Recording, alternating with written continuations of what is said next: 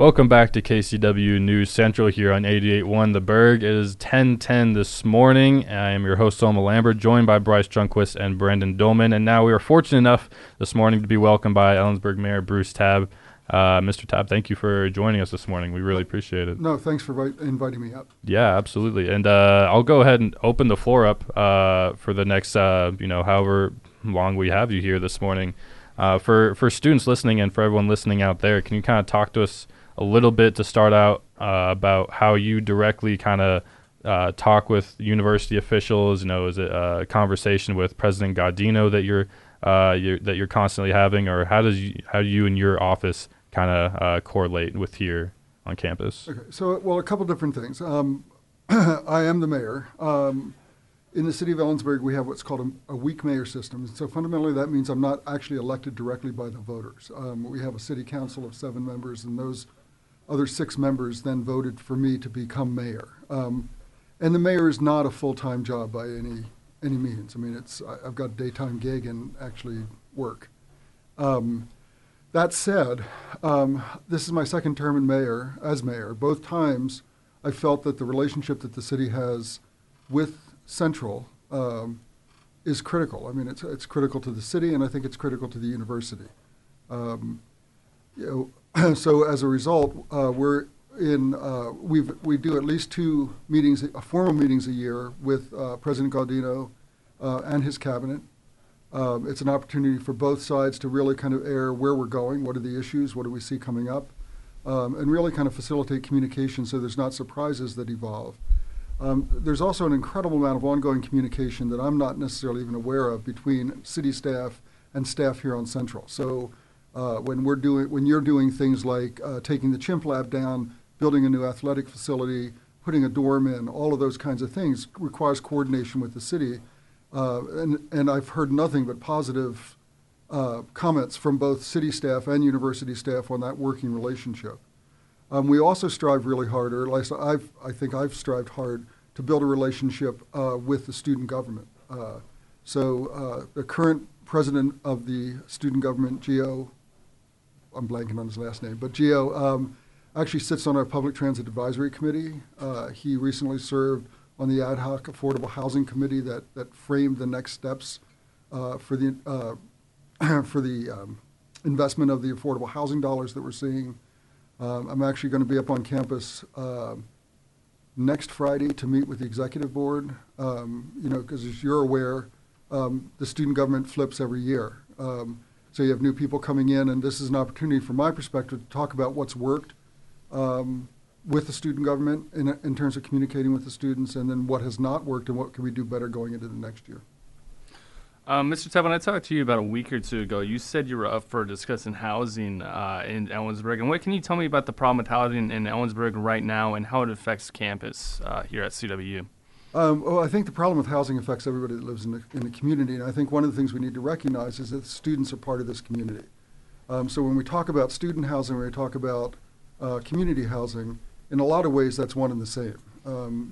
If you come here and you're on campus for 4 years, you can register to vote. You are spending your money here. You're potentially trying to find a house or an apartment to rent. So from my perspective, you're an integral part of what makes this community what it is, and it's a good part of this community. That said, it's simply, I think, at this point, not much different than what you're seeing in King County or really around the state or around the country in a lot of ways. It's a kind of classic supply and demand. We're not simply able, I think, to see sufficient numbers of apartments or houses go up. It's not just the rental market. One of the pieces that we see is, if you wanted to buy a house in Ellensburg, even at this point, a house across the street from me just went on the market last Saturday. They had an offer by the end of the day, and it's basically sold. When things are moving that quickly, there's an upward pressure on prices. It's just, that's what's going to occur. I think so that the housing crisis, the affordable housing crisis, really, when we were looking at, when we were successful in getting the Affordable Housing Initiative passed, we're looking at about an 0.8% vacancy rate for the types of studio and 3-bedroom houses that typically students would look to rent off campus. Even with the, I think Central is building a new, I forget how the number, I think it's 250 or 300 bed residence hall. Even when you look at that, and then you look at the number of simply houses or apartments that are needed, that's just one step, and it still will not get us to what's considered, I guess, a healthy market in the sense that you're at a 4 or 5% vacancy rate, which then provides more flexibility in what's going to occur with rents. How much growth has Ellensburg gone through in the past couple of years? We're talking about, you were just talking about they're putting up a new dorm. Right. And are there going to be new housing developments going up? And if so, where are they going to be growing? Where are local businesses going to? Can you give us some information on that? Well, I think there was something that came out in the I think it was in the Seattle Times that indicated that Ellensburg and Kittitas County is one of the fastest growing micro areas in the entire country. We do our own growth projections, and we project a growth of about 2.5% to 3% annually. When you talk with folks at the administration level at CWU, they indicate that the growth, I think there's that the growth in students is not as great as what we perceive it to be in the community. It's I don't know how that exactly plays out, but there is growth, but there's not that kind of exponential growth that people talk about in the student population. So fundamentally, what we're doing is, I know that, for instance, I think it's a 300-bed apartment complex coming in. It's north of campus. Sounds like it's similar to the Grove, or what used to be the Grove. I think it's got a different name now. So the private sector, they're just as I think it's a 24-bed unit that just opened up off of downtown. From an affordable housing standpoint, the city's in conversations with affording multifamily affordable housing developers here in the city. So we've identified at least 2 parcels where affordable housing apartments or affordable apartments could be built. One of them is close to our downtown. The other one is out by one of the elementary schools. The other thing we're looking at as we're going through is this is weird stuff that you end up learning because you're part of the city's process, is our land development code could be more flexible, I think, which would permit different types of developments to occur, which could also in turn allow more affordable housing to be constructed. From your perspective, so obviously we've talked in length about how the university's grown, the new athletics facility that's in progress, as new as the new residence hall. From your perspective, what are the things that the town of Ellensburg needs to do to grow with the university to kind of link that growth together, I guess is my question. Well, I think that's part of what I see happening typically is that the private sector will respond as the university grows or as the community grows. That's sort of a given. And that typically comes out of your small business sector. That said, as a community, we're working closely with the entrepreneurial institutes that you have on campus. There's about, I think, 35 or 40 students that go through that program. They come through it with a vetted business plan. One of the conversations we've had within the city is how could we provide capital to those folks who are looking to be entrepreneurial, but also then remain in the community. We were just part of the federal tax code that just was passed last year. Includes an opportunity, or what they call opportunity zones, which are actually tax credits that people can utilize, that businesses could utilize if they were to locate here. We made application actually in about a 2-week process as in one of our census tracts. The university is part of that, and it goes through the downtown and into our some of our commercial areas. We feel that the opportunity zone then potentially could be used as a tool to attract businesses, which could then in turn support students to find work here if they wanted to remain here. So it's a wide range. It's how do we help the individual that's coming through the university that has a great idea for a small business obtain capital and find a place to grow their business. How do we use the tools that are available to us to attract businesses that are going to attract students to remain here if they choose to remain here? And then as that begins to occur, I think what you see typically then is a small business community that begins to develop the kinds of retail and commercial operations that students want to see or that people want to see in this community. So, Mr. Tabb, you've been mayor, right, since January, is that correct? Yeah.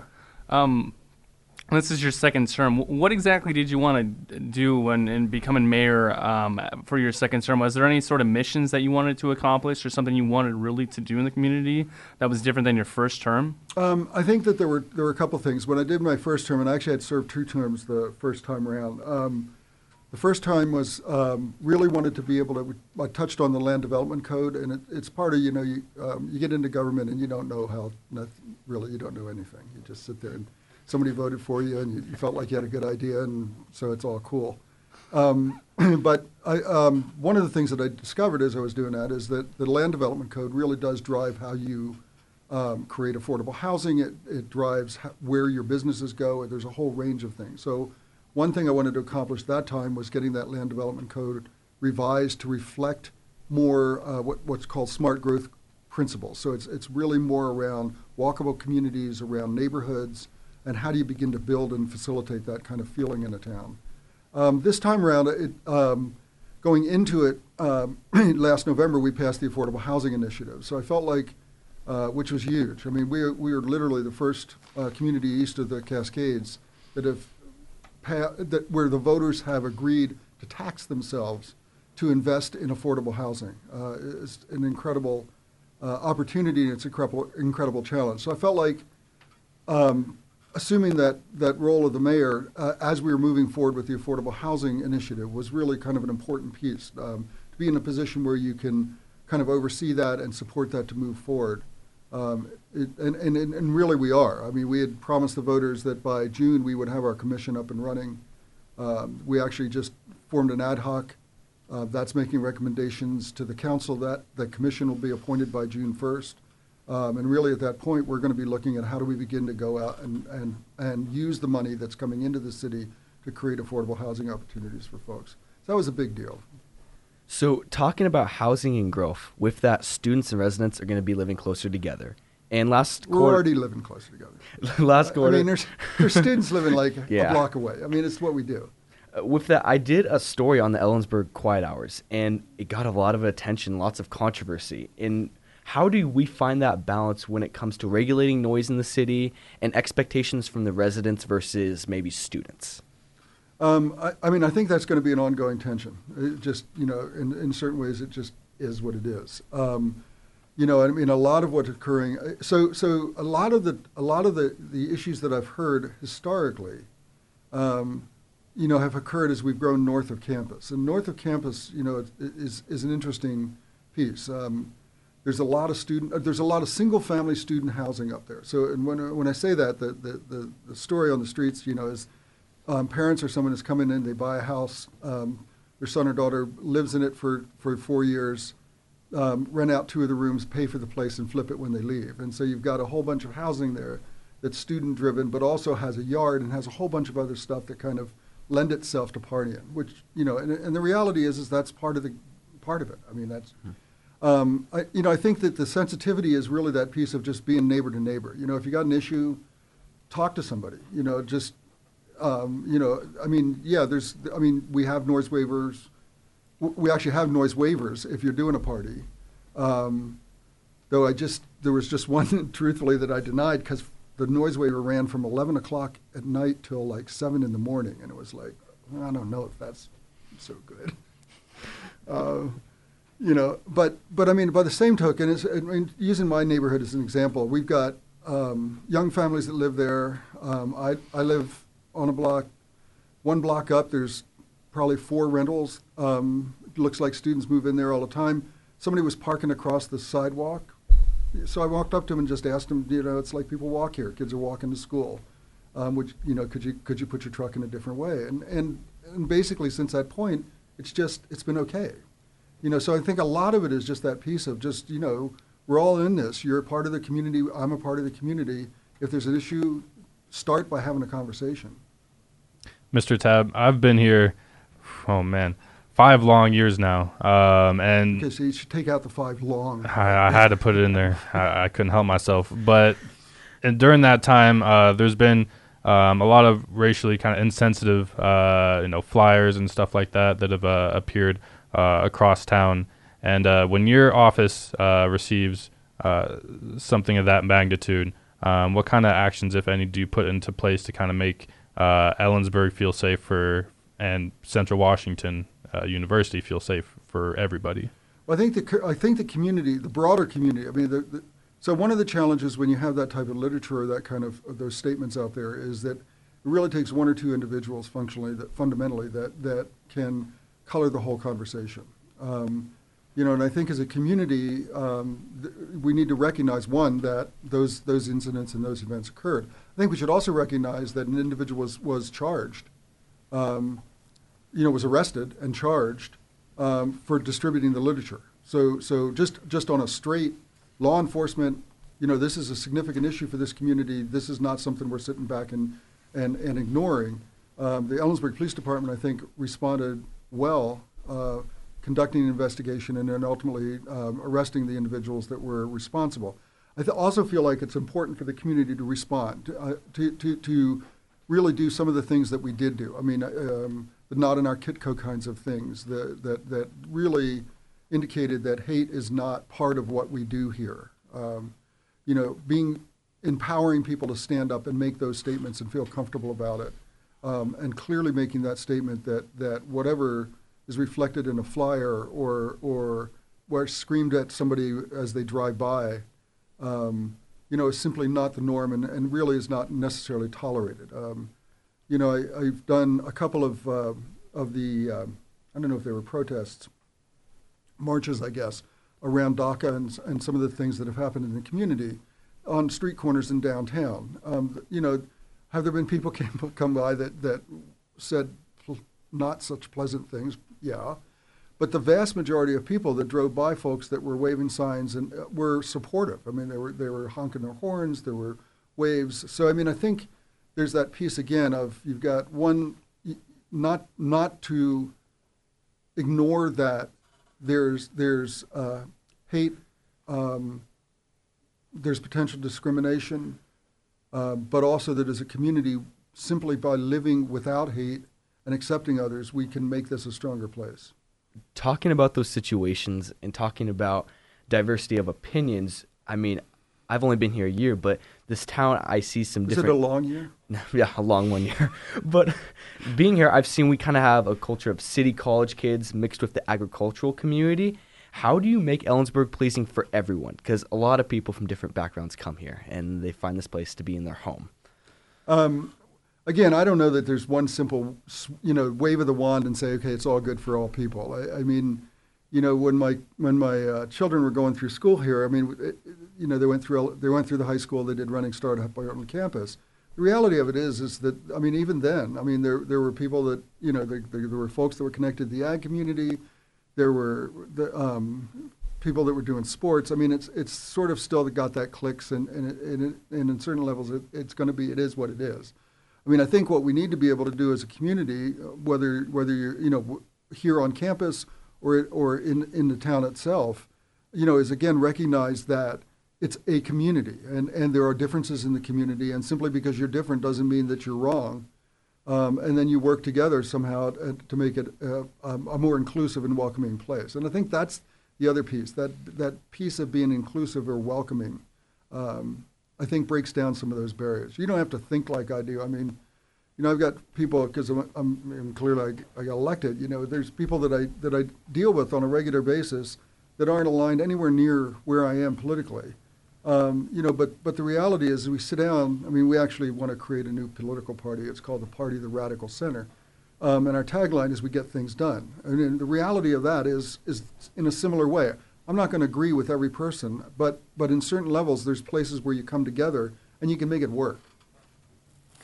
Is there anything going on right now that you'd like to discuss as far as projects that the city is involved in?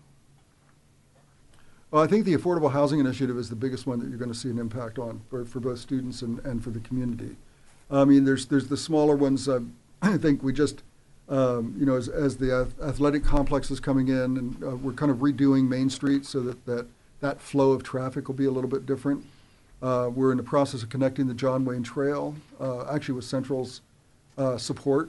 And that's sort of a big deal for folks. I don't know if you've ever been out on that thing, but it ultimately it'll just run all the way around the city through campus and then all the way to the Columbia River. So I mean, there's those kind of projects that are continuing that aren't flashy necessarily. They're not glitzy, but I think it makes it a better place for us to be. Gentlemen, and any last couple of closing questions for the mayor here before we send it out? One last one. I think an initiative that most students have seen an effect on is the plastic bag tax. So with that, how has that affected the Ellensburg economy, if it even has, and do citizens like it? And is the revenue made by it even worth it to tax plastic bags, or what's your opinion on that? Well, I mean, I think that fundamentally, we did quite a bit of research going into this around the impact of plastic bags, just the visual impact. I think it's recognized overall that, plastic bags are almost like a symbol in a sense. I mean, people use them, they don't go away. I mean, there was just another thing out in the paper about, I think, was it, I don't even know how big it was, but some like giant island of plastic that's somehow floating around the Pacific. So, I mean, I think that in some level it was a statement that said, we can do things and make choices that are different. If you read some of the Facebook stuff, you would have thought that we'd ended civilization for all time. But I would also, and clearly we didn't because we've implemented it and we're still sitting here talking. But I mean, I think that what I'm seeing is that I think there was initial resistance and some real anger, and it was unfortunate in a way because the cashiers were often the ones that took the brunt of that anger.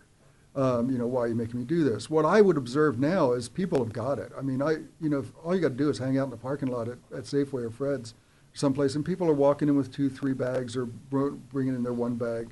And I think they're making it work. So, I mean, I feel like ultimately, to the revenue side, I mean, I think what we're going to look at as we go through this, now that we have a year under our belt, none of the money from the nickel comes to the city. Part of it was just an accounting thing. We weren't sure how we could verify it and all this other kind of stuff. What I've noticed is each one of the stores, particularly the bigger stores, code the bag.